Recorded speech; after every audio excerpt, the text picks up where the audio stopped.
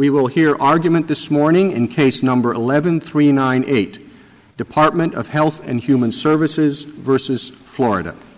Mr. Long?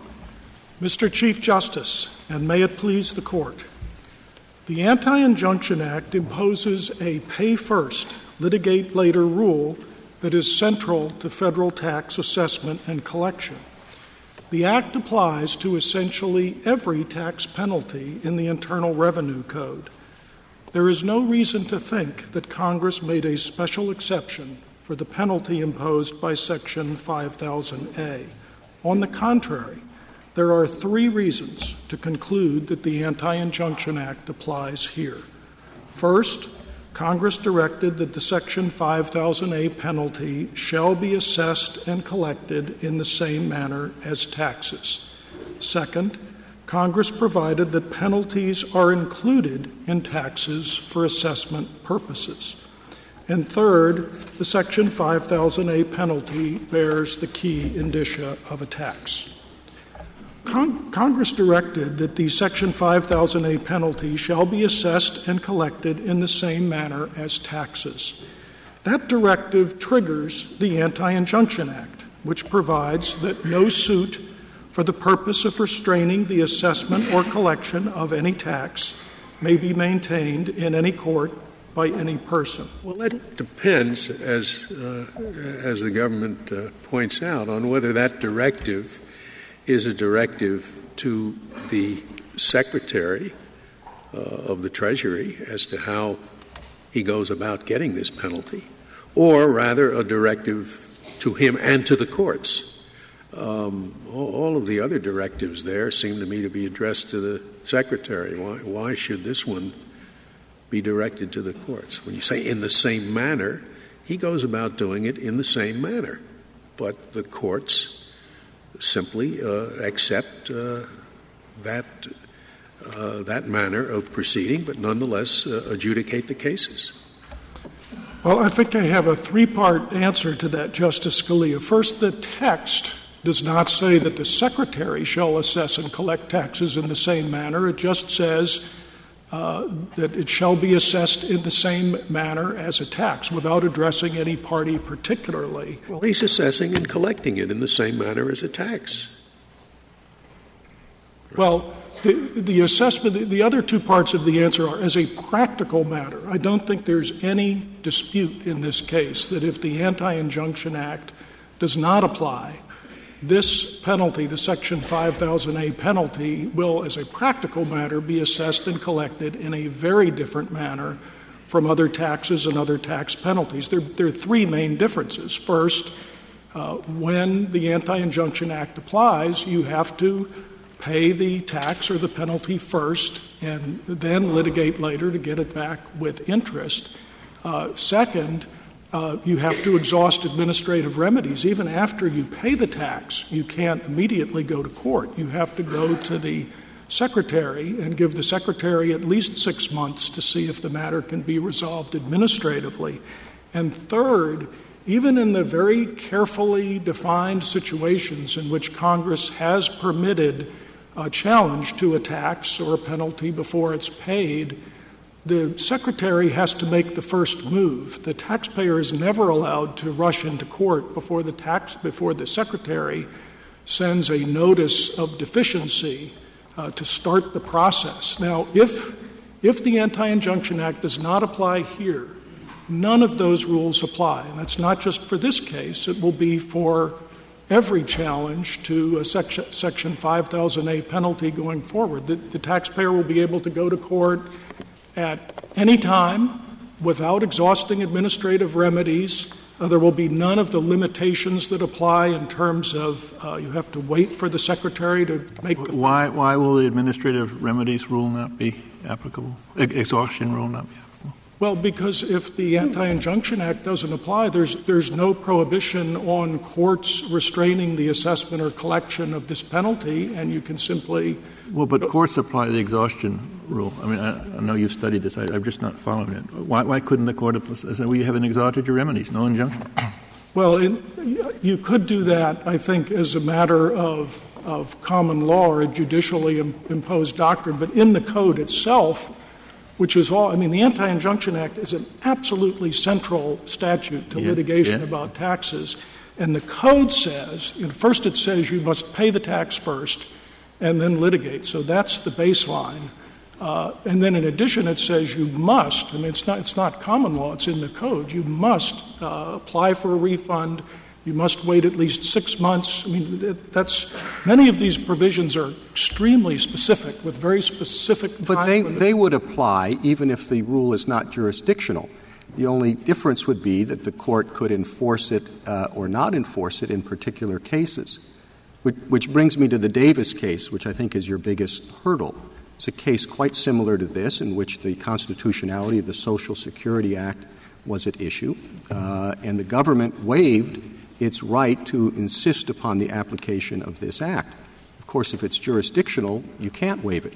So are you asking us to overrule the Davis case? Well, Helvering v. Davis was decided during a period when this court interpreted the Anti-Injunction Act as simply codifying the pre-statutory equitable principles that usually, but not always, prohibited a court from enjoining the assessment or collection of taxes. So that understanding, which is what was the basis for the Helvering v. Davis decision, was rejected by the court in Williams Packing and a series of subsequent cases, Bob Jones. And so I would say effectively the Davis case has been overruled by subsequent decisions of this court. Mr. Long, why don't we simply follow the statutory language? I know that you've argued that the Davis case has been overtaken by later cases, but the language of the Anti-Injunction Act is no suit shall be maintained. It's remarkably similar to the language that was at issue in Reed Elsevier. No civil action for infringement shall be instituted. And that formulation, no suit may be maintained, contrasts with the Tax Injunction Act. It says the district court shall not enjoin. That Tax Injunction Act is the same pattern as 2283, which says courts of the United States may not stay a proceeding in state court. So both of those formulas, the TIA and the no injunction against proceedings in state court, are directed to court. The Anti-Injunction Act, like the statute at issue in Reed Elsevier, says no suit shall be maintained, and it has been argued that that is suitor-directed in contrast to court-directed. Right. Well, I mean, this Court has said several times that the Tax Injunction Act was based on the Anti-Injunction Act. You're quite right. The language is different, but we submit that the Anti-Injunction Act itself, by saying that no suit shall be maintained, is addressed to courts as well as litigants. I mean, after all, a case cannot go from beginning to end without the active cooperation of the court. But how is that different from no civil action for infringement shall be instituted, maintained and instituted? Anything turn on that? Well, perhaps a party could initiate an action without the active cooperation of the court, but to maintain it from beginning to end, again, requires the court's cooperation. And even if the court were inclined to say as an initial matter, if this statute were coming before us for the first time today, given all of your recent decisions on jurisdiction, that you might be inclined to say this is not a jurisdictional statute, a lot of water has gone over the dam here. The Court has said multiple times that this is a jurisdictional statute. Congress has not disturbed those decisions. Well, the Court has said that many times, but is there any case in which the result would have been different if the Anti-Injunction Act were not viewed as jurisdictional, but instead were viewed as a mandatory claims processing rule? There's certainly a number of cases where the Court dismissed, saying it is jurisdictional. As I read the cases, I don't think any of them would necessarily have come out differently, because I don't think we had a case where the argument was, well, the government has waived this, so even if it's not jurisdictional. Well, the clearest way of distinguishing between a jurisdictional provision and a mandatory claims processing rule is whether it can be waived and whether the court feels that it has an obligation to raise the issue sua sponte. Now, if there are a lot of cases that call it jurisdictional, but none of them would have come out differently if the Anti-Injunction Act were simply a mandatory claims processing rule, you have that on one side. And on the other side, you have Davis, where the court accepted a waiver by the Solicitor General, the Sunshine Anthracite coal case, where there also was a waiver. And there's the Williams Packing case, which is somewhat hard to understand as viewing the Anti-Injunction Act as a jurisdictional provision. The court said that there could be a suit if there's no way the government could win and the plaintiff would suffer irreparable harm.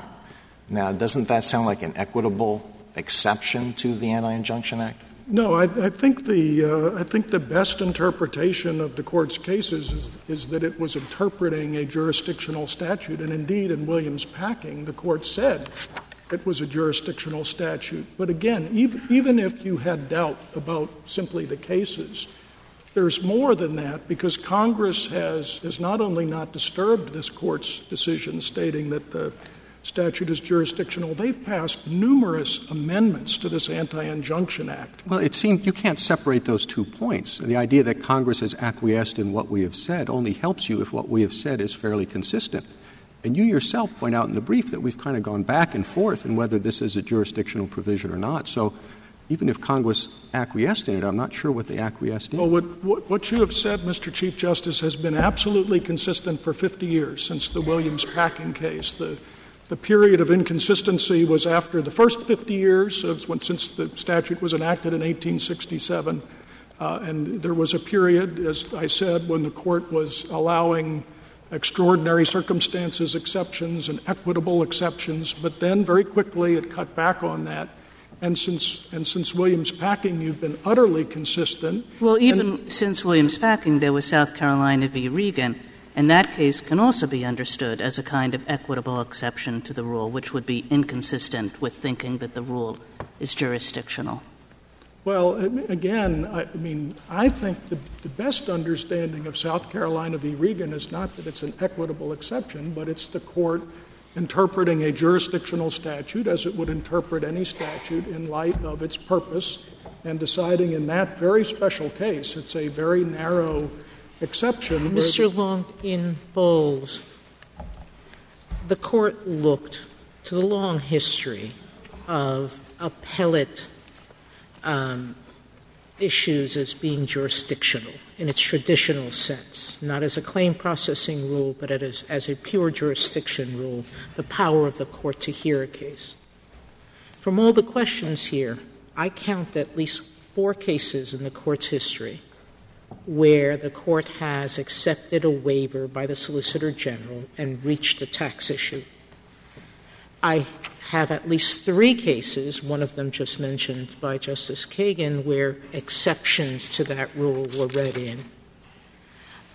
Given that history, regardless of how we've defined jurisdictional statutes versus claim processing statutes in recent times, isn't the fairer statement that Congress has accepted that in the extraordinary case we will hear the case? No, Justice Sotomayor, because in many of these amendments, which have come in the 70s and the 90s and the 2000s, the Congress has actually framed the limited exceptions to the Anti-Injunction Act in jurisdictional terms, and it's written many of the express exceptions by saying, notwithstanding Section 7421. But doesn't that just prove that it knows that the court will impose a claim processing rule in many circumstances, and so in those in which it specifically doesn't want the court to, it has to be clearer?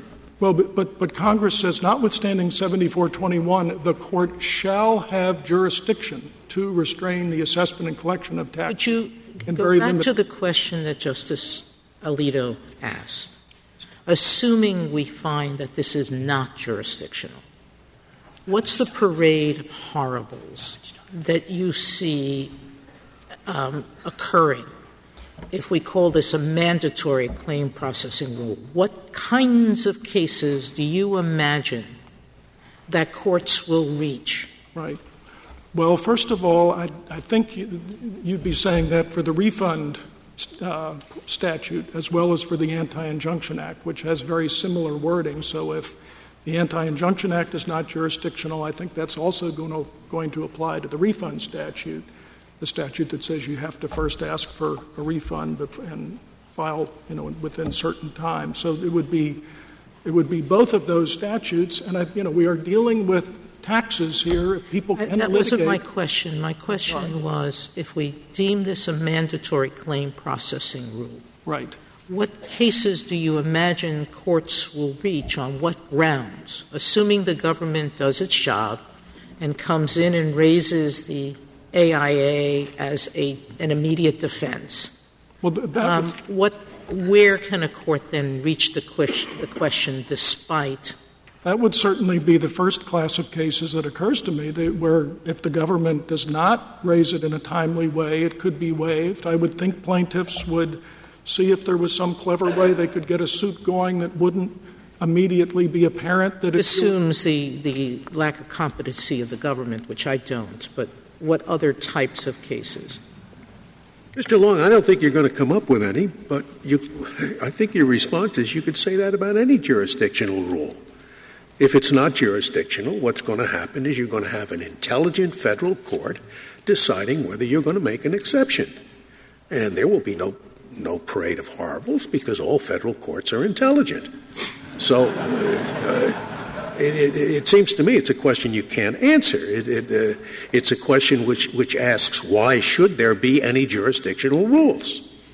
And you think there should be. And Justice Scalia, I mean, honestly, I can't predict what would happen, but I would say that not all people who litigate about federal taxes are necessarily rational, and I think there would be a great... I just don't want you to lose the second half of your argument, and we've spent all the time so far on jurisdiction, and I accept pretty much, I'm probably leaning in your favor on jurisdiction, but where I see the problem is in the second part, because the second part says restraining the assessment or collection of any tax.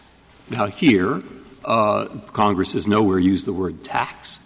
What it says is penalty.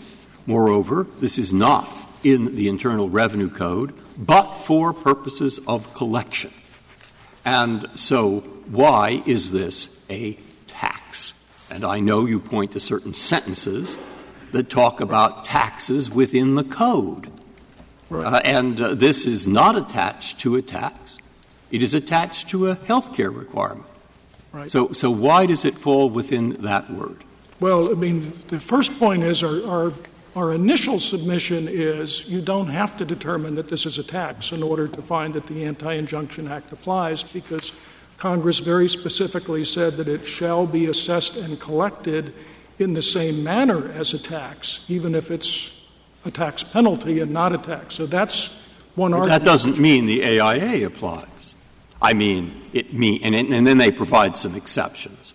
But that doesn't mean the AIA applies. It says in the same manner as. It is then attached to Chapter 68 when it references that as being the manner of.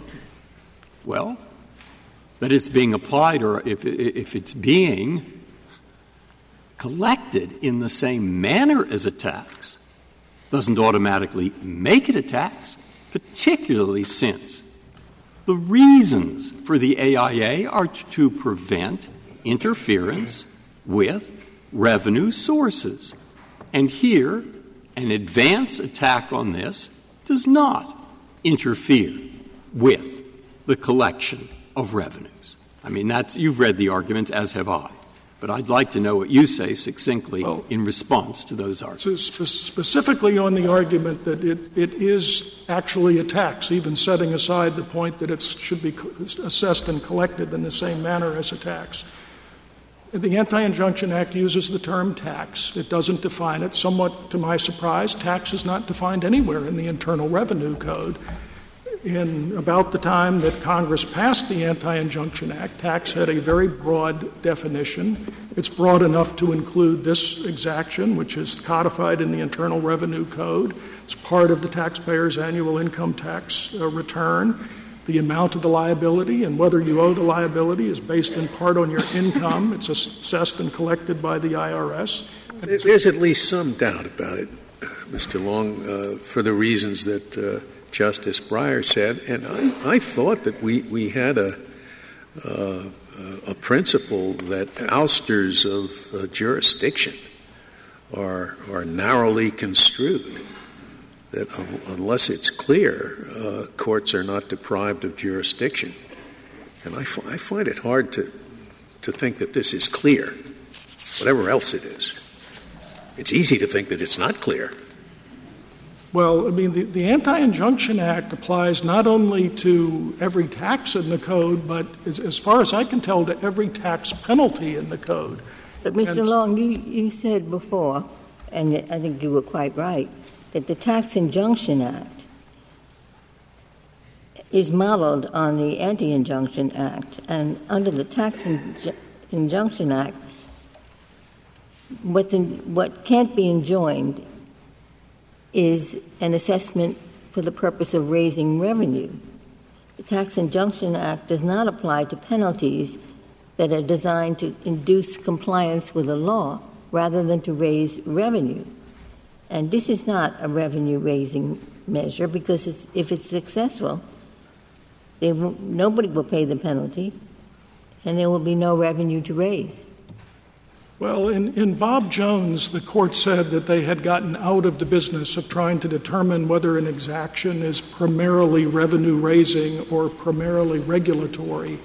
And this one certainly is expected to raise very substantial amounts of revenues, at least $4 billion a year by the... But Bob Jones involved a statute where it denominated the exaction as a tax.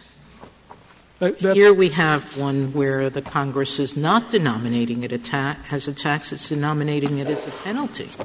That's absolutely right, and that's obviously why, if it were called a tax, there'd be absolutely no question that the Anti-Injunction Act applies. But even the section of the code that you referred to previously, the one following 7421, the AIA, it does very clearly make a difference, 7422, make a difference between tax and penalties. Very explicit. Yes, it does. That is correct. And there are many other places in the code where the best collection I found in your favor, I think, is in Mortimer Kaplan's brief on page 16, 17. He has a whole list, all right? So I got my law clerk to look all those up. And it seems to me that they all fall into the categories of either, one, these are penalties that were penalties assessed for not paying taxes. Or two, they involve matters that were called by the court taxes. Or three, in some instances, they were deemed by the code to be taxes.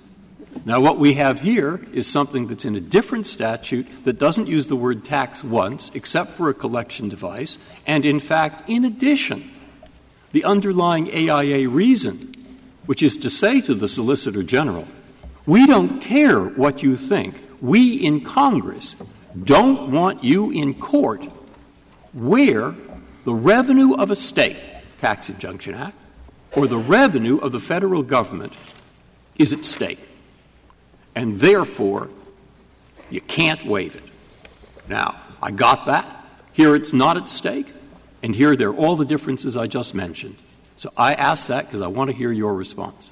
Well, there are penalties in the Internal Revenue Code that you really couldn't say are related in any close way to some other tax provision. There's a penalty that's discussed in the briefs for selling diesel fuel that doesn't comply with EPA's regulations.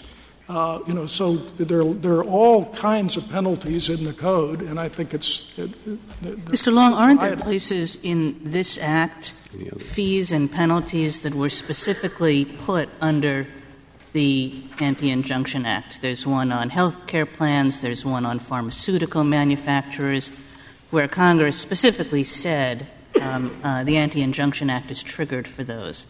It does not say that here. Wouldn't that suggest that Congress meant for a different result to obtain?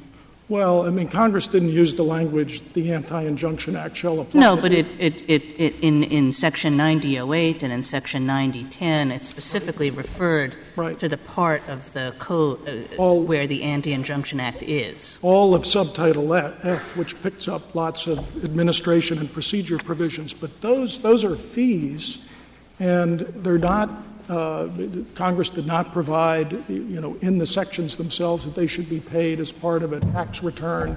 So they were freestanding fees, and by using that Subtitle F language, Congress plugged in a whole set of rules for how to collect and administer the fees, and it went not just to assessment and collection, and the IRS has recognized this, but to examination, privacy, a whole series of additional things. So I think it would be a mistake to look at that language and say, oh, here's Congress saying they want the Anti-Injunction Act to apply. They're actually doing more than that. And yes, I grant you could look at Section 5000A, the individual coverage requirement, and say, well, they could have been clearer about saying the Anti-Injunction Act applied, and that's certainly true. But again, they were trying to accomplish a lot. It's easier to talk about this case if we just forget the words "for the purpose of restraining assessment or collection." In a sense, that brings the jurisdictional question and Justice Breyer's question together. It seems to me, maybe you could just comment on that language. Is that sort of language usually contained in a jurisdictional provision? I mean, you often don't know the purpose of a suit until after the thing is underway. I can see it with malicious prosecution and some civil rights. Does it strike you as somewhat unusual to have this provision in a jurisdictional? It does strike me, honestly, as a bit unusual, but this is an old statute. I mean, the core language is essentially unchanged since 1867, and I think that's part of the explanation for it. And again, it's become the center of a series of provisions that very carefully control the circumstances in which litigation about federal taxes can take place. Mr. Long, there's another argument that has been made that I would like you to address, and that is all this talk about tax penalty. It's all beside the point because this suit is not challenging the penalty. This is a suit that is challenging the must-buy provision. And the argument is made that if indeed must-buy is constitutional, then these complainants will not resist the penalty.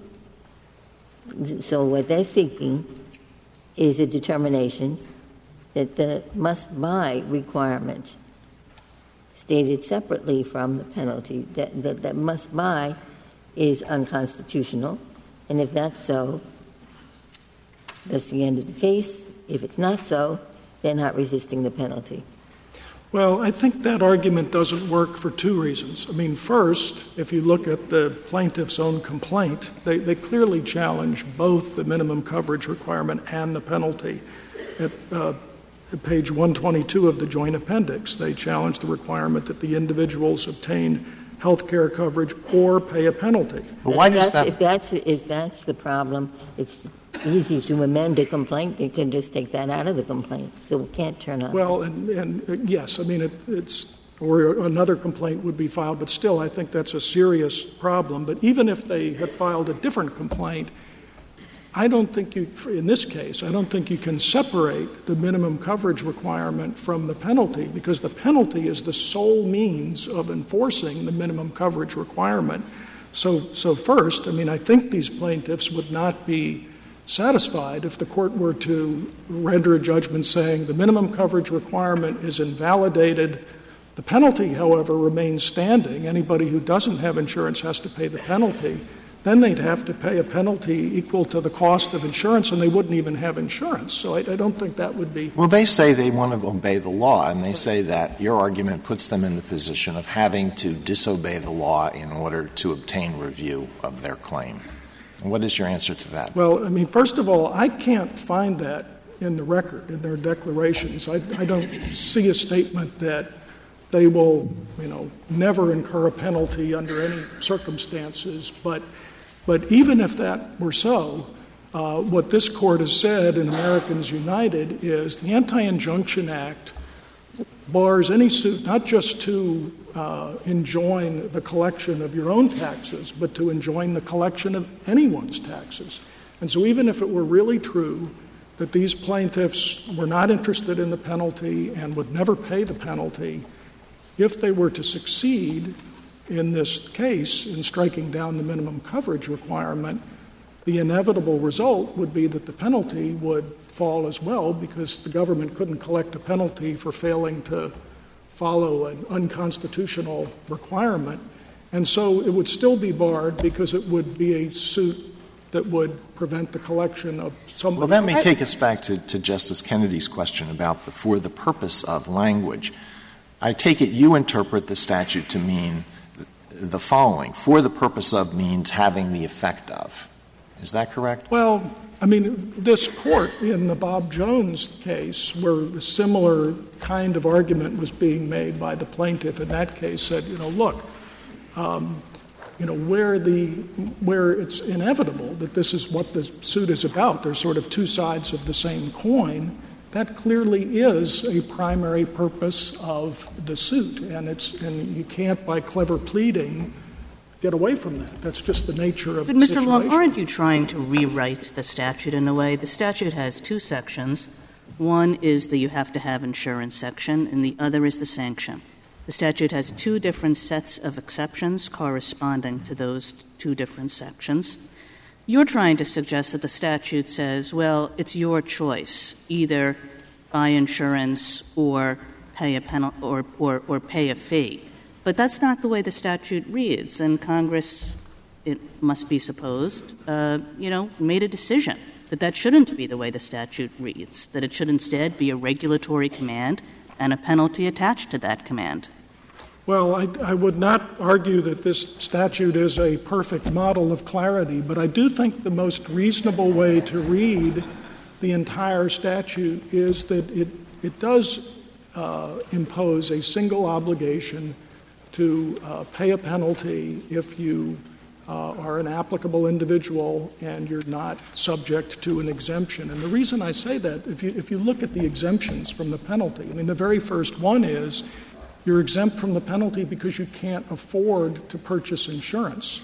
And it just doesn't seem reasonable to me to interpret the statute as Congress having said, well, this person is exempt from paying a penalty because we find they can't afford to buy insurance. However, they still have a legal obligation to buy insurance. That just doesn't seem reasonable. So I do think, although I certainly wouldn't argue it's clear, that that's the best way to understand the statute as a whole. But again, I would say, that's not essential to the question we're discussing now of whether the Anti-Injunction Act applies. Again, I think. Could you tell me why you think the Solicitor General's reading creates a problem? Well, and going back to if the result were to say simply this is not. The Solicitor General's reading. So now it's not that it is a jurisdictional bar, but there's an exemption for those items that Congress has designated solely as penalties that are not like taxes. Right. Well, I think the Solicitor General's reading would probably create the fewest problems, as I understand it. I mean, my main objection to the Solicitor General's reading is I don't think it makes a whole lot of sense. I mean, basically, the Solicitor General says every penalty in the Internal Revenue Code, every other penalty in the Affordable Care Act. Oh, that's carrying it too far, because he says if a penalty is designated as a tax by Congress, then it's subject to the AIA, and that's most of the code, the tax code.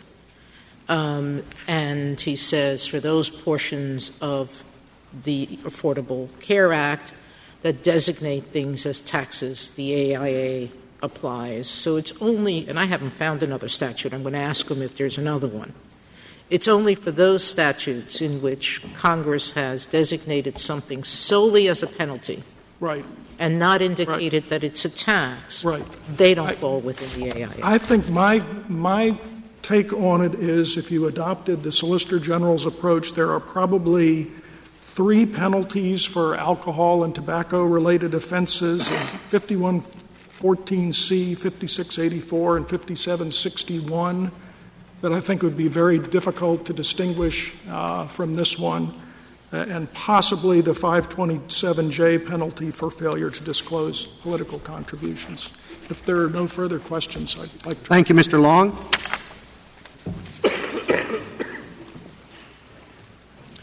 General Verrilli. Mr. Chief Justice, and may it please the Court, this case presents issues of great moment, and the Anti-Injunction Act does not bar the Court's consideration of those issues. That is so even though the Anti-Injunction Act is a jurisdictional limit that serves what this Court described in Clintwood-Elkhorn as an exceedingly strong interest in protecting the financial stability of the federal government, and even though the minimum coverage provision of the Affordable Care Act is an exercise of Congress's taxing power as well as its commerce power. Congress has authority under the taxing power to enact a measure not labeled as a tax, and it did so when it put Section 5000A into the Internal Revenue Code. But for purposes of the Anti-Injunction Act, the precise language Congress used is determinative, and there is no language in the Anti-Injunction Act no language in Section 5000A of the Affordable Care Act or in the Internal Revenue Code generally that provides a textual instruction. Well, General Verrilli, today you're arguing that the penalty is not a tax. Tomorrow you're going to be back and you'll be arguing that the penalty is a tax. Has the Court ever held that something that is a tax for purposes of the taxing power under the Constitution is not a tax under the Anti-Injunction Act? No, Justice Alito, but the Court has held in the licensed tax cases that something can be a constitutional exercise of the taxing power whether or not it is called a tax. And that's because the nature of the inquiry that we will conduct tomorrow is different from the nature of the inquiry that we will conduct today. Tomorrow the question is whether Congress has the authority under the taxing power to enact it, and the form of words doesn't have a dispositive effect on that analysis.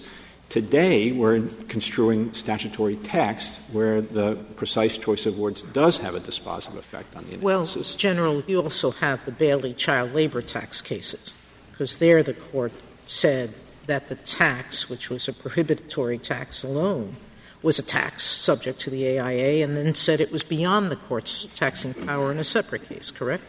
Yes, I do think, Justice Sotomayor, that with respect to one of the arguments that my friend from the NFIB has made in the brief, that Bailey against George is a significant problem, because I think their argument on the constitutionality under the taxing power is essentially that the Affordable Care Act provision is the same thing as the provision that was held unconstitutional in Bailey against Drexel Furniture.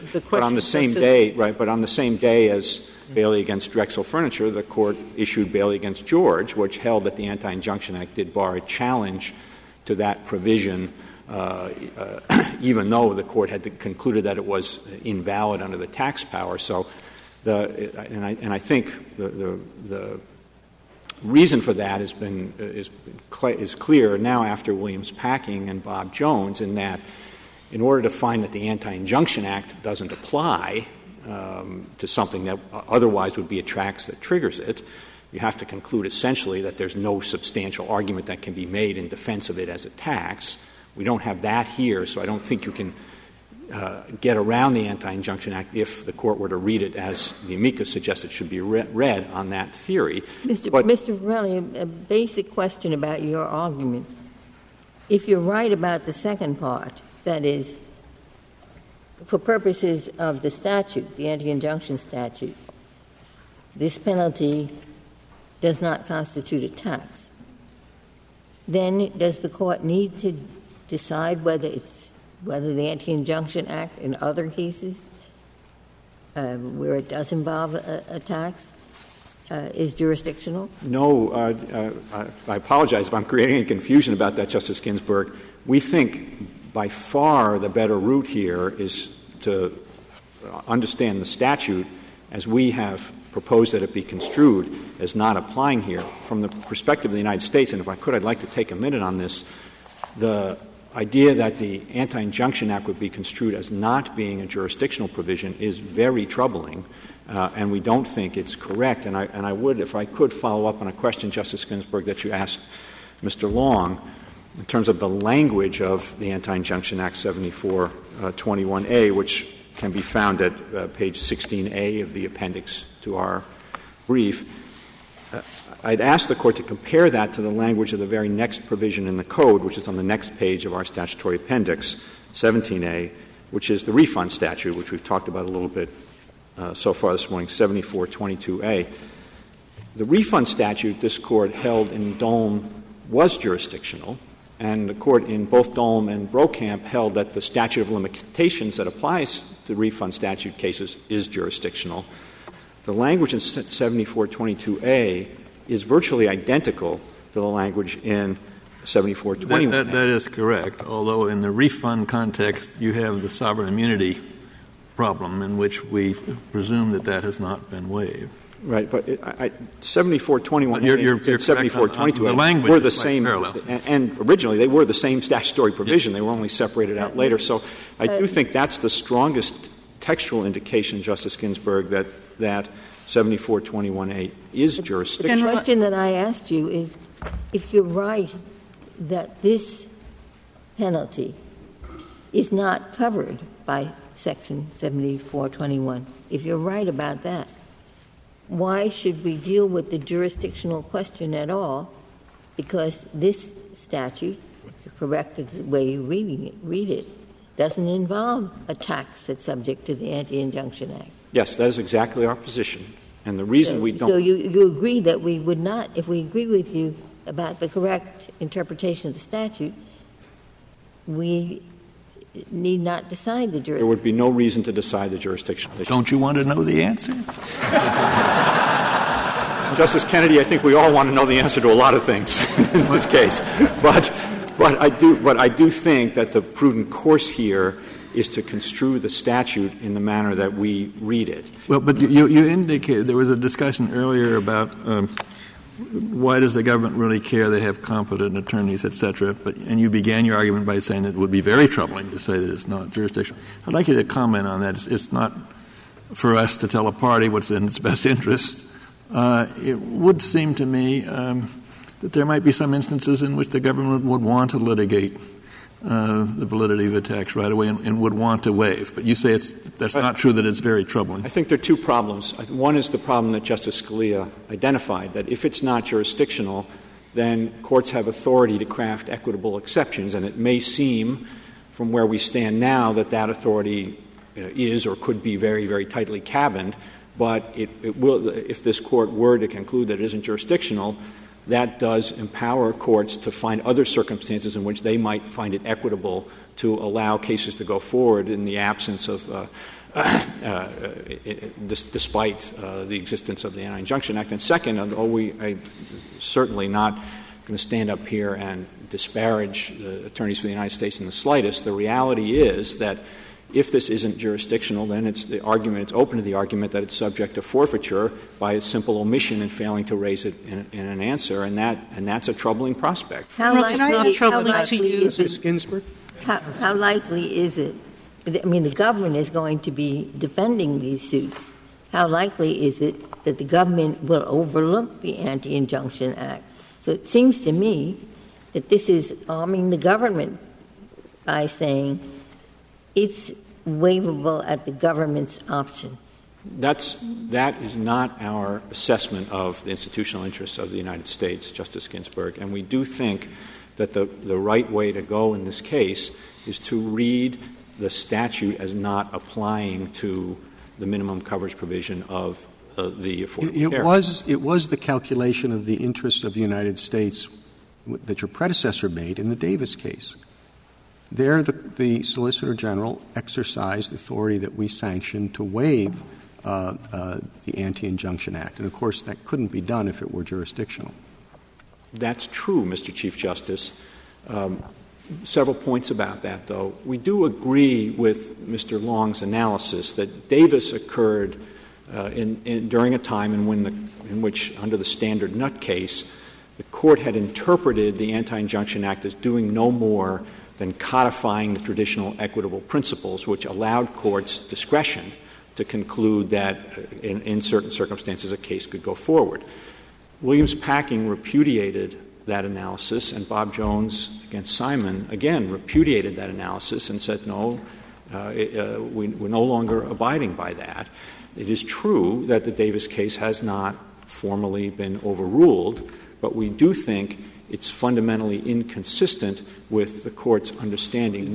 Davis was the case that where a shareholder sues the corporation. Yes. And the remedy is that the corporation shouldn't pay the money to the tax authority. Now, it's a little technical, but that isn't actually an injunction against the tax authority collecting.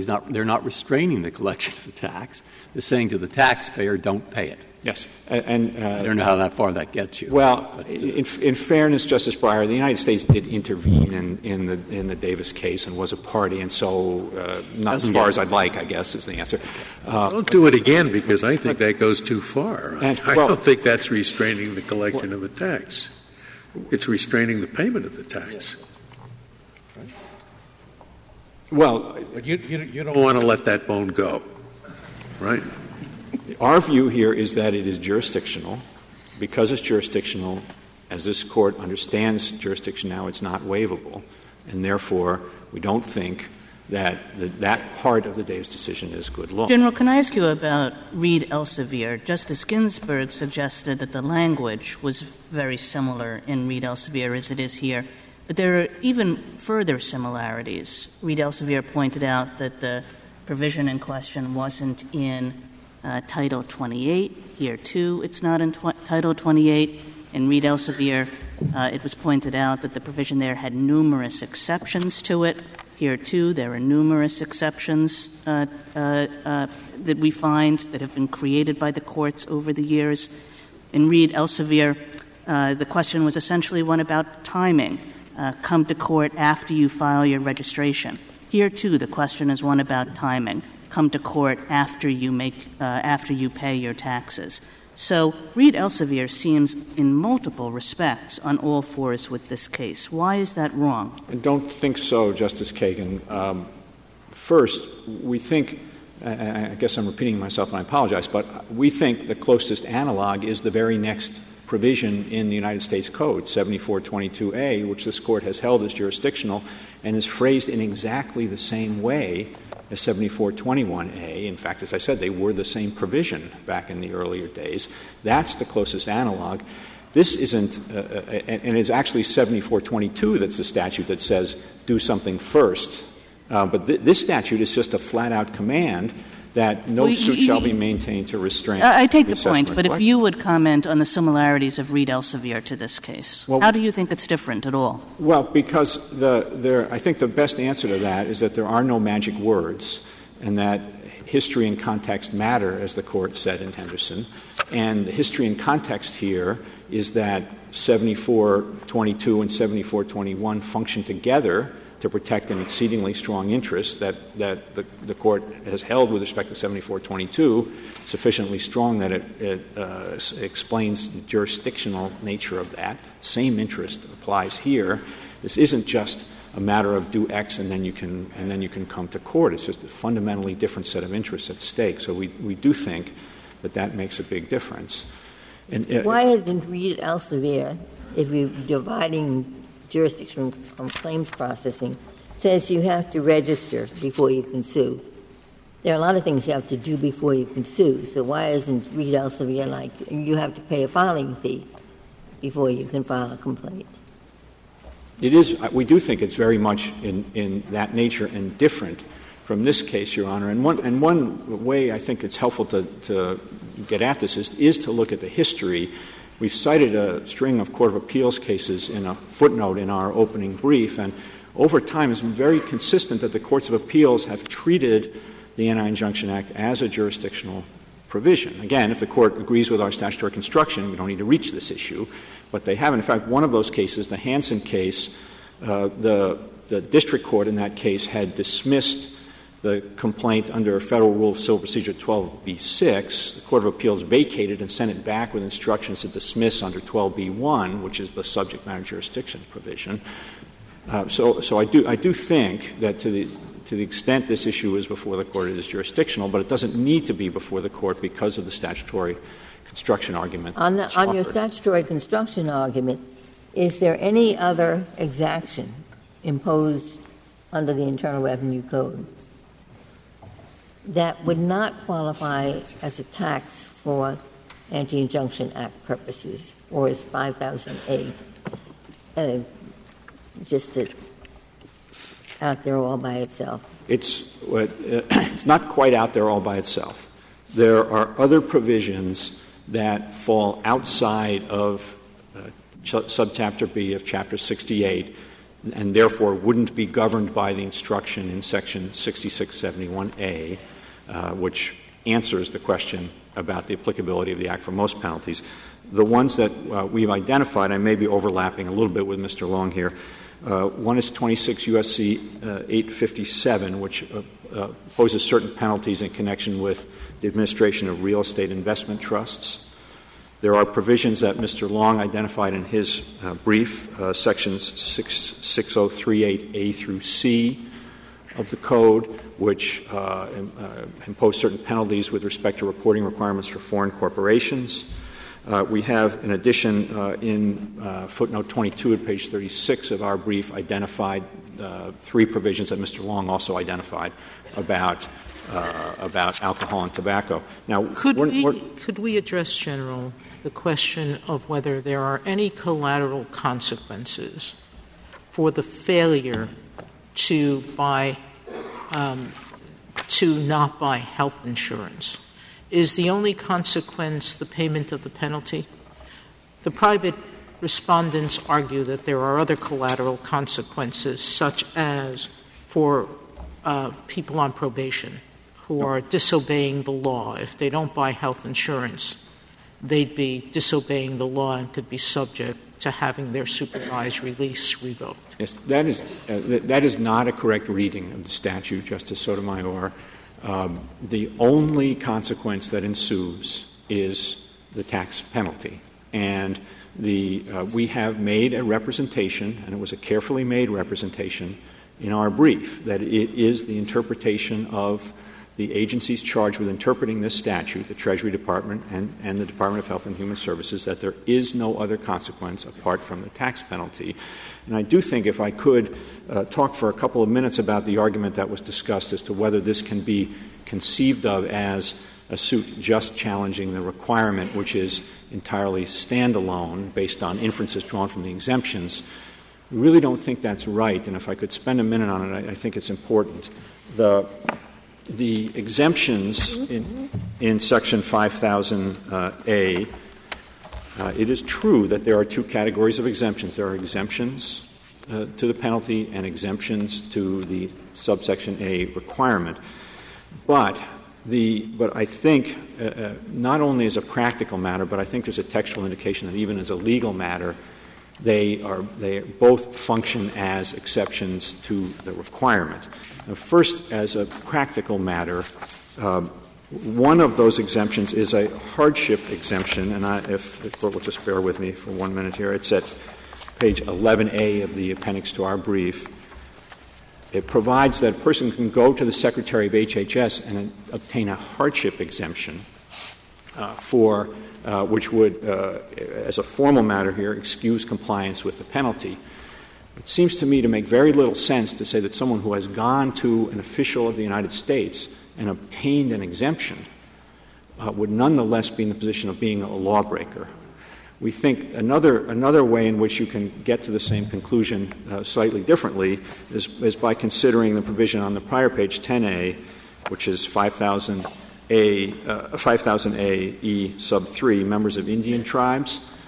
Members of Indian tribes are exempt only from the penalty as a formal matter under the structure of the statute here. But the reason for that is because members of Indian tribes obtain their health care through the Indian Health Service, which is a clinic-based system that doesn't involve insurance at all. It's an entirely different system. They were taken out of this statute because they get their health care through a different system. And it doesn't make any sense to think that persons getting their health care through the Indian Health Service are violating the law because they're exempt only from the penalty, but still under a legal obligation to have insurance. When the whole point of this is that they're supposed to be is your whole point system. that this was inartful drafting by Congress? That to the extent that there's an exemption under the penalty, it's an exemption from the legal obligation? I guess what I would say about it, Your Honor, is that the way in which this statute is drafted doesn't permit the inference that my friends from the NIB are trying to draw from it. And there is an additional textual indication of that, which one can find at page 13 of our reply brief. This is a provision. It's 42 U.S.C. A, section 18022E. This is a provision that provides for a certification that certain individuals can get, and it's just the paragraph starting with the words "other provisions" contains the quote, and it says, an individual with a certification that the individual is exempt from the requirement under Section 5000A by reason of Section 5000A(e)(1) of such code is entitled to a certificate that allows for enrollment in a particular program for this category of people. But you can see here Congress is saying is an exemption from under 5000A(e)(1, which is the exemption from the penalty and not the underlying requirement, is, as Congress says, an exemption from the requirement of Section 5000. So 5000A says directly, an applicable individual shall ensure that the individual has the minimum essential coverage. And you're saying that it doesn't really mean that. That if you're not subject to the penalty, you're not under an obligation to maintain the minimum essential coverage. That's correct, and we think that's what Congress is saying, both in the provision I just pointed to, Your Honor, and by virtue of the way the exemptions work. I just think that's reading this in context, that is the stronger reading of the statute. Suppose it makes it easy for the government to drop the other shoe in the future, right? You've been under the law, subject to this mandate all along. You've been exempt from the penalty. So all they have to do is take away the penalty. I don't think so, Mr. Chief Justice. I don't think it makes it easy for the government in the future. We think this is the fairest reading of the statute, and you cannot infer from the fact that someone is exempt from the penalty that they're still under an obligation to have insurance. That's just not the fairest reading of the statute. Could I understand? Go ahead. No, go ahead. The nature of the representation you made, that the only consequence is the penalty. Suppose a person does not purchase insurance, a person who is obligated to do so under the statute doesn't do it, pays the penalty instead, and that person finds herself in a position where she is asked the question, have you ever violated any federal law? Would that person have violated a federal law? No. Our position is that that person should give the answer no. And that's because? That if they don't pay the tax, they violated a federal law. But as long as they've paid the penalty? If they've paid the tax, then they're in compliance with the law. Why do you keep saying tax? If they pay the tax penalty, they're in compliance with the law. Thank you, Justice Breyer. A penalty. That's right. Suppose a person who has been receiving medical care in an emergency room, has no health insurance, but over the years goes to the emergency room when the person wants medical care, goes to the emergency room, and the hospital says, well, fine, you're eligible for Medicaid, enroll in Medicaid. And the person says, no, I don't want that. I want to continue to get care here from the emergency room. Will the hospital be able to point to the mandate and say, well, you're obligated to enroll? No, I don't think so, Justice Alito, for the same reason I just gave. I think that the answer in that situation is that person, assuming that person, well, if that person is eligible for Medicaid, they may well not be in a situation where they're going to face any tax penalty. No, they're not facing the tax penalty. So the hospital will have to continue to give them care and pay for it themselves and not require them to be enrolled in Medicaid.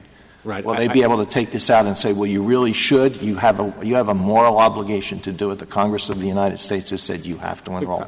I think it's certainly fair to say that the Congress wants people in that position to sign up for Medicaid. I think that's absolutely right, and I think the statute is structured to accomplish that objective, but the reality still is that the only consequence of noncompliance is the penalty. General, but I thought that people who were eligible for Medicaid weren't subject to the penalty. Am I wrong? I could be just factually wrong. Well, the penalty is keyed to income, and it's keyed to a number of things. One is, are you making so little money that you aren't obligated to file a tax return? And if you're in that situation, you're not subject to the penalty. It's also if the cost of insurance would be more than 8% of your income, you're not subject to the penalty. So there isn't necessarily a precise mapping between somebody's income level and their Medicaid eligibility at the present moment. That'll depend on where things are and what the eligibility requirements are in the state. But as a general matter, for people below the poverty line, it's almost inconceivable that they're ever going to be subject to the penalty. And they would, after the Act's Medicaid reforms go into place, be eligible for Medicaid at that point. So is your point that the tax what we want to do is get money from these people? Most of them will bet the money by buying the insurance, and that will help pay. But if they don't, they're going to pay this penalty, and that will help too. And the fact that we put the latter in brings it within the taxing power.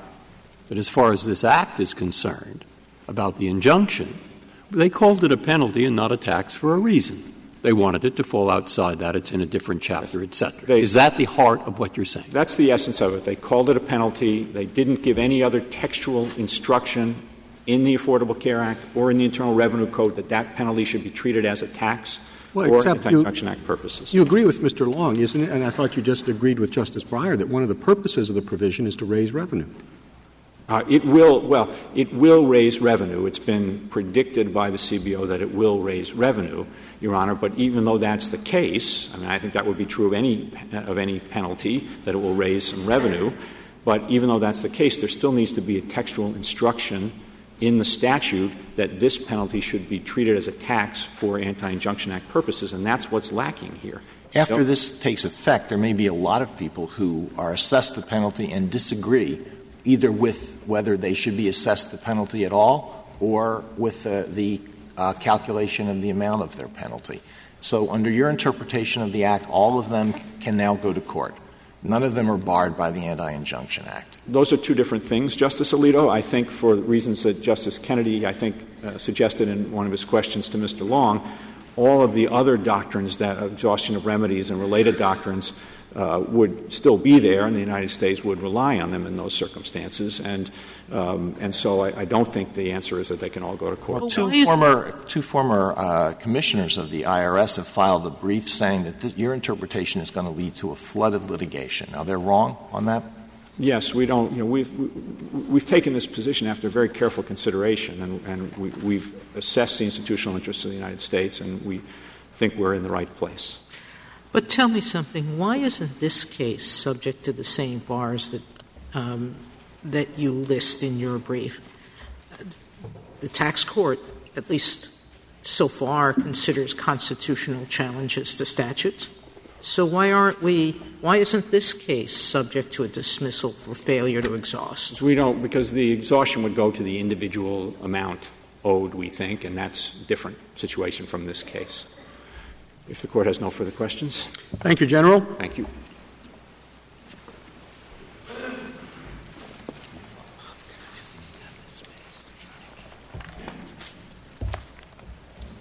Mr. Katsas.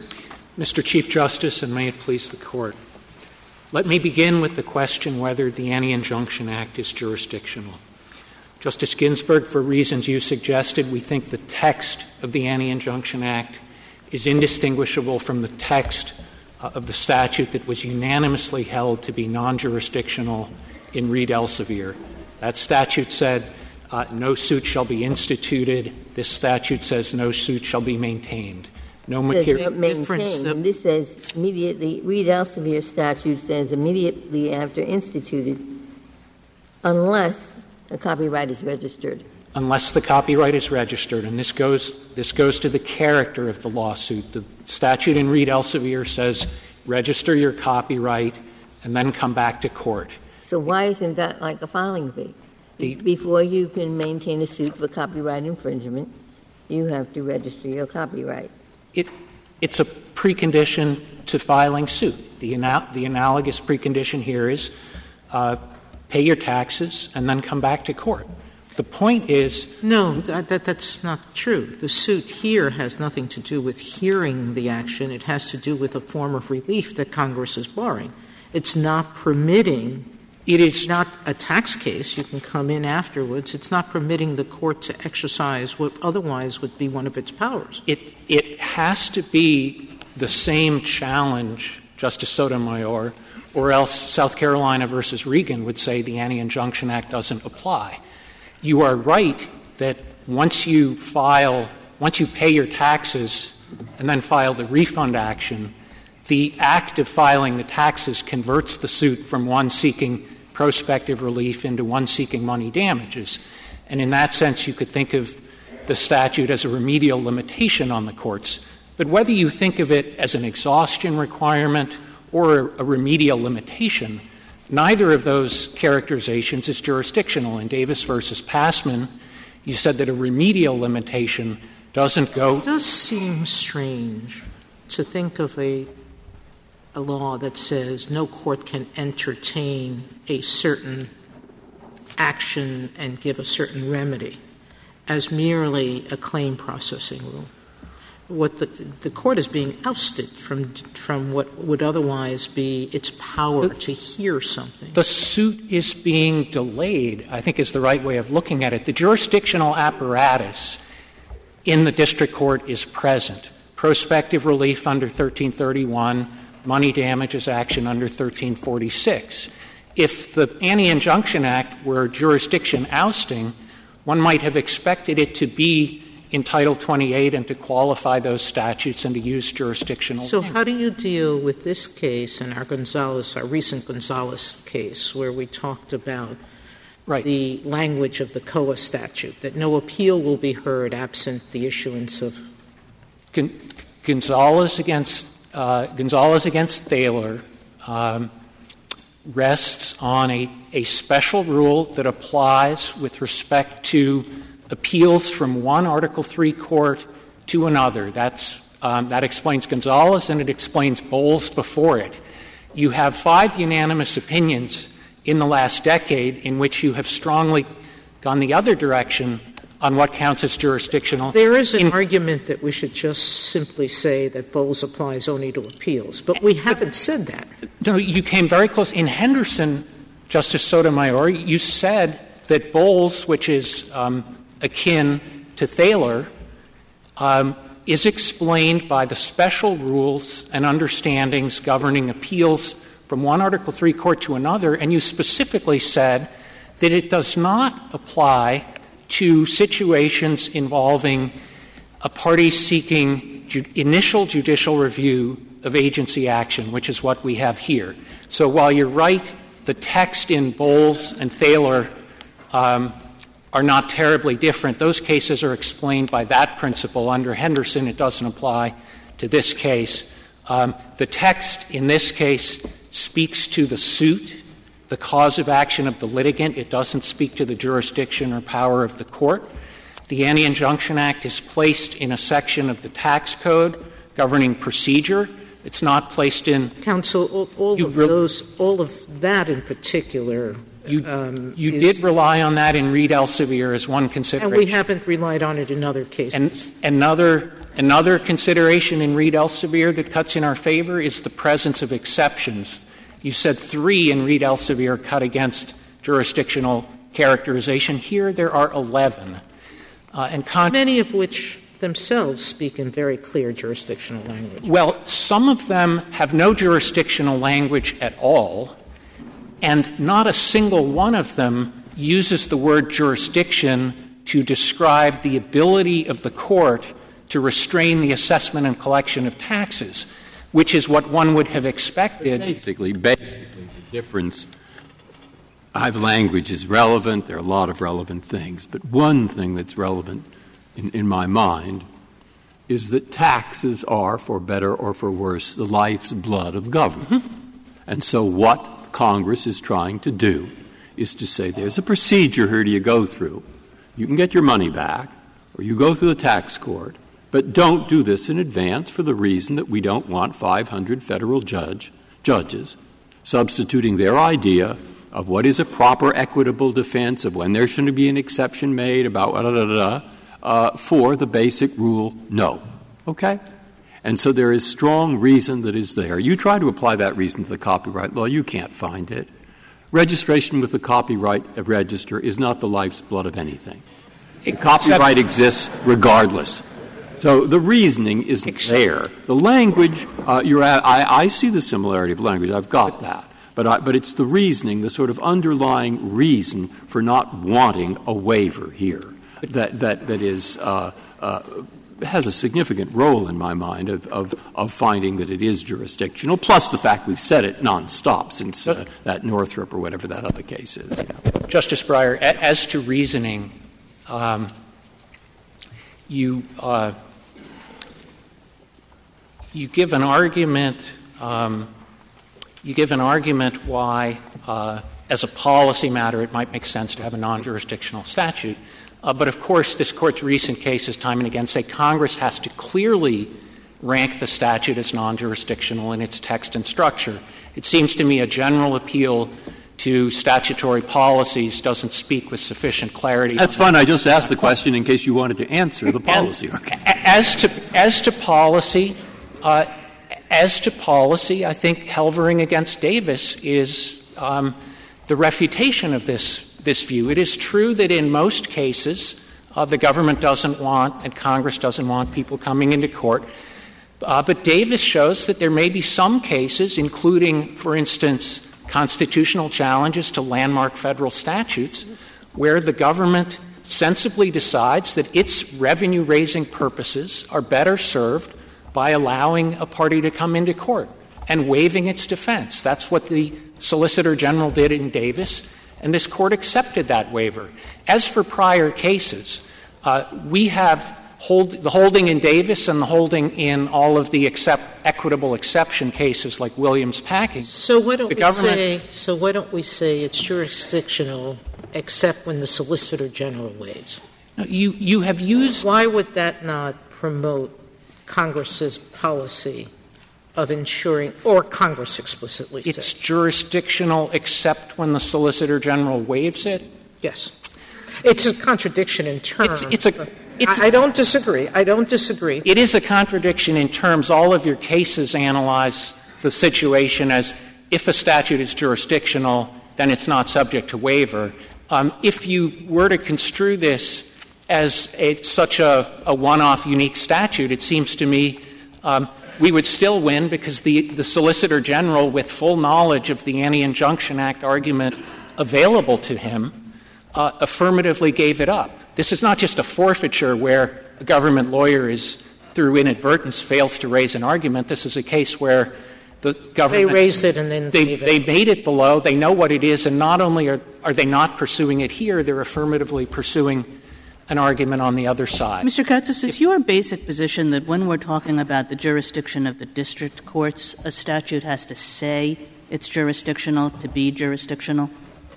I wouldn't go quite that far. I think at a minimum it has to either say that or at least be directed to the courts, which is a formulation you've used in your cases and which is the formulation that Congress used in the Tax Injunction Act but did not use in this statute. Well, I suppose one could try to make a distinction between this case and Reed Elsevier by focusing on the difference between instituting something and maintaining something, and suggesting that instituting is more what a litigant does and maintaining, as opposed to dismissing, is more what a judge does. I don't think so, Justice Kagan, because we have an adversarial system, not an inquisitorial one. The parties maintain their lawsuits, I think, is the more natural way of thinking of it. If I could turn to the merits question on the AIA before my time runs out. The purpose of this lawsuit is to challenge a federal requirement to buy health insurance. That requirement itself is not a tax, and for that reason alone, we think the Anti-Injunction Act doesn't apply. What the amicus effectively seeks to do is extend the Anti-Injunction Act not just to taxes, which is how the statute is written, but to freestanding non-tax legal duties. And as Justice the whole point of the suit is to prevent the collection of penalties. Of taxes, Mr. Chief Justice. Well, prevent the collection of taxes, but the idea that the mandate is something separate from whether you want to call it a penalty or a tax just doesn't seem to make much sense. It's entirely separate, and let me explain to you why. It's a command. A mandate is a command. Now, if there's nothing behind the command, it's sort of, well, what happens if you don't follow the mandate? And the answer is nothing.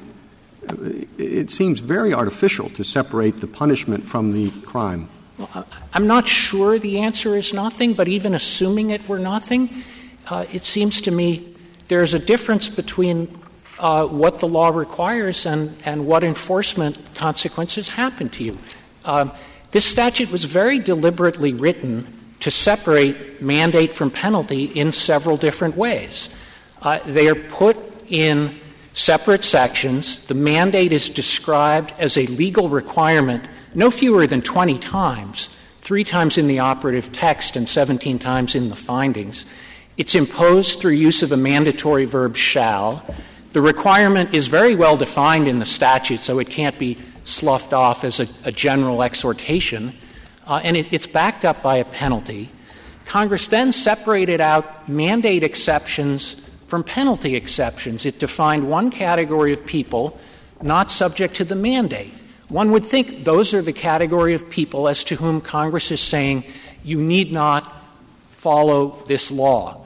It then defined a separate category of people not subject to the penalty, but subject to the mandate. I don't know what that could mean other than... Well, why would you have a requirement that is completely toothless? Buy insurance or else what? Or else nothing. Because Congress reasonably could think that at least some people will follow the law precisely because it is the law. And let me give you an example of one category of person that might be. The very poor who are exempt from the penalty but subject to the mandate. Mr. Long says this must be a mandate exemption because it would be wholly harsh and unreasonable for Congress to expect people who are very poor to comply with a requirement to obtain health insurance when they have no means of doing so. That gets things exactly backwards. The very poor are the people Congress would be most concerned about with respect to the mandate, to the extent one of the justifications for the mandate is to prevent emergency room cost shifting when people receive uncompensated care. So they would have had very good reason to make the very poor subject to the mandate, and then they didn't do it in a draconian way. They gave the very poor a means of complying with the insurance mandate, and that is through the Medicaid system. Mr. Katsas, do you think a person who is subject to the mandate but not subject to the penalty would have standing? Yes, I think that person would, because that person is injured by compliance with the mandate. And what would that look like? What would the argument be as to what the injury was? The injury, when that person is subject to the mandate, that person is required to purchase health insurance. That's a forced acquisition of an unwanted good. It's a classic pocketbook injury. But even if I'm wrong about that question, Justice Kagan, the question of who has standing to bring the challenge that we seek to bring seems to me very different. Your hypothetical plaintiff is very different from the actual plaintiffs. We have individuals who are planning for compliance in order to avoid a penalty, which is what their affidavits say. And we have the states who will be subject, no doubt, to all sorts of adverse ramifications if they refuse to enroll in Medicaid, the people who are forced into Medicaid by virtue of the mandate. So we don't have the problem of no adverse consequences in the case.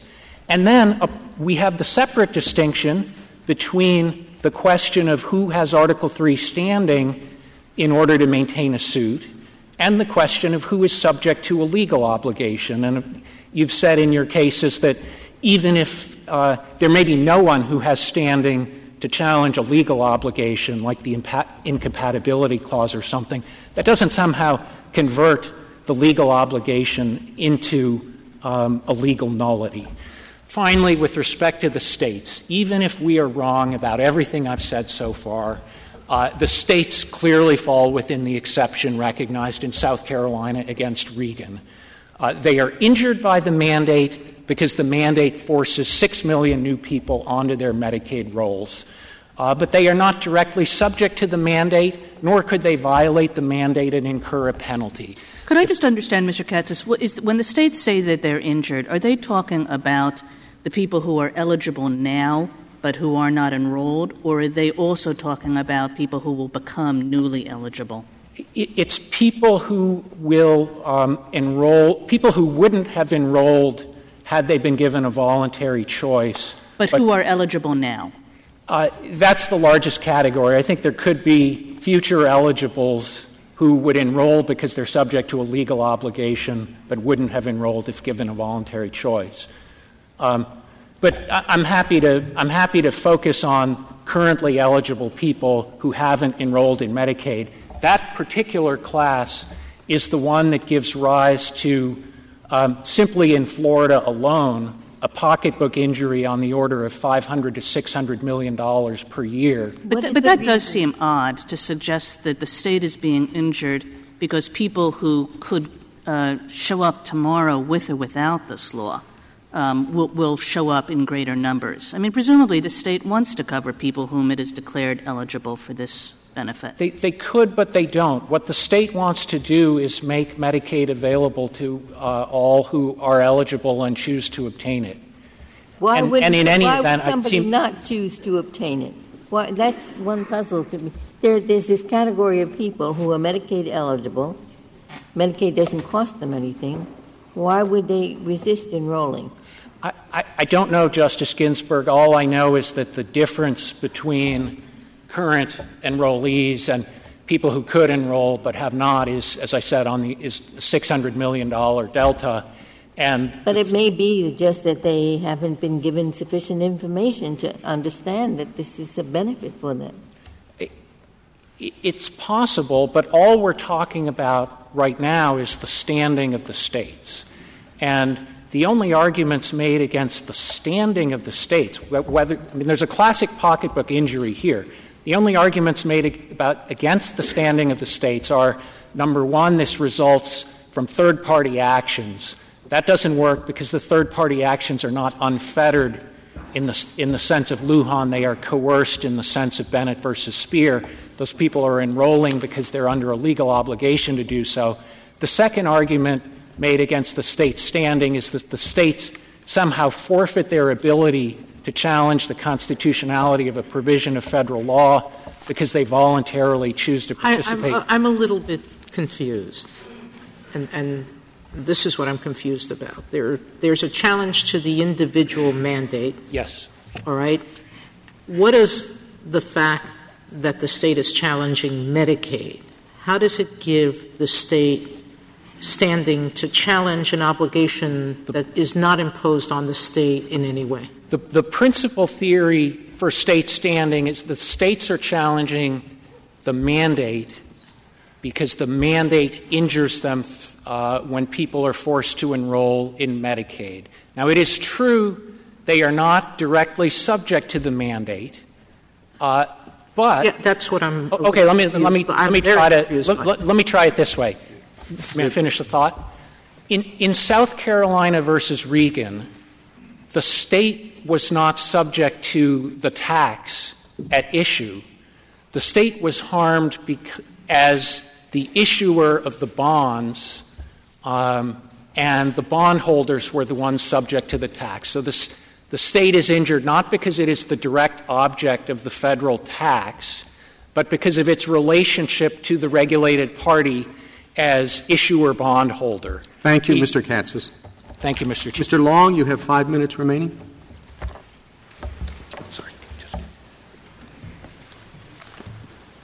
Everyone agrees that the Section 5000A penalty shall be assessed and collected in the same manner as taxes.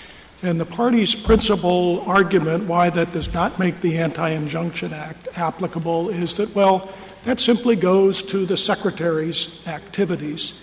And I would simply ask, if you look at Chapters 63 and 64 of the Internal Revenue Code, which are the chapters on assessment and collection, they are not just addressed to the Secretary. There are many provisions in there that are addressed to courts and indeed talk about this interaction, the very limited situations in which courts are permitted to restrain the assessment and collection of taxes. There was a statement made that there aren't, and many of the exceptions to the Anti-Injunction Act are in the assessment and collection provisions. There was a statement made that none of these directly confer jurisdiction to restrain the assessment and collection of taxes. That's not true. In footnote 11 of our opening brief, we cite several. I'll simply mention Section 6213 as an example. That says, I quote, "Notwithstanding the provisions of Section 7421A, the making of such assessment or the beginning of such proceeding or levy during the time such prohibition is in force may be enjoined by a proceeding in the proper court, including the tax court. The tax court shall have no jurisdiction to enjoin any action or proceeding or order any refund under this subsection unless a timely petition for redetermination of the deficiency has been filed, and then only in respect of the deficiency that is the subject of such petition." And all that's going to really what I think Congress's intent was meant to be in sticking the collection thing into Chapter 68. And it's certainly an argument in your favor. The overarching thing in my mind is that it's up to Congress within leeway. And they did not use that word tax. And they did have a couple of exceptions. And it is true that all this language that you quote, the first two sentences and so forth, it talks about the use of tax in the IRC. It talks about the penalties and liabilities provided by this subchapter. And we look over here, and it's a penalty and liability provided by a different law which says collect it through the subchapter, and it has nothing to do with the IRC. So we've got it in a separate place. We can see pretty clearly what they're trying to do. They couldn't really care very much about interfering with collecting this one. That's all the statutory argument. Now, you followed me. You see what I'm trying to get you to focus on that kind of argument that I've just made. I think I'm following you, but the fact that it's not in the particular subchapter for assessable penalties, in my view, makes no difference because they said it's still clearly it's assessed and collected in the same manner as a penalty in that subchapter, and those penalties are collected in the same manner as taxes. And so that's, I think, it's rather detailed, but I think it's a rather clear indication that the Anti-Injunction Act applies. The refund statute that does specifically refer to penalties, that has nothing to do with this argument that it's assessed and collected in the same manner as a tax. That would simply go to the point that, well, you can't just call it a tax because they referred to it as a penalty. Finally, on jurisdiction, I think the key point is we have a long line of this Court's decisions that's really been ratified by Congress with all these exceptions in jurisdictional terms. As I read Bowles and John R. Sand and Gravel, the gist of those decisions was not any sort of special rule about appeals. It's that when we have that situation, which I would submit applies as much to the collection of federal taxes as it does to appeals from federal district courts, when we have this degree of precedent, including precedent from Congress in the form of amendments to this Anti-Injunction Act, the presumption should be that this is jurisdictional. If there are no further questions. Mr. Long, you were invited by this Court to defend the proposition that the Anti-Injunction Act barred this litigation. You have ably carried out that responsibility, for which the Court is grateful.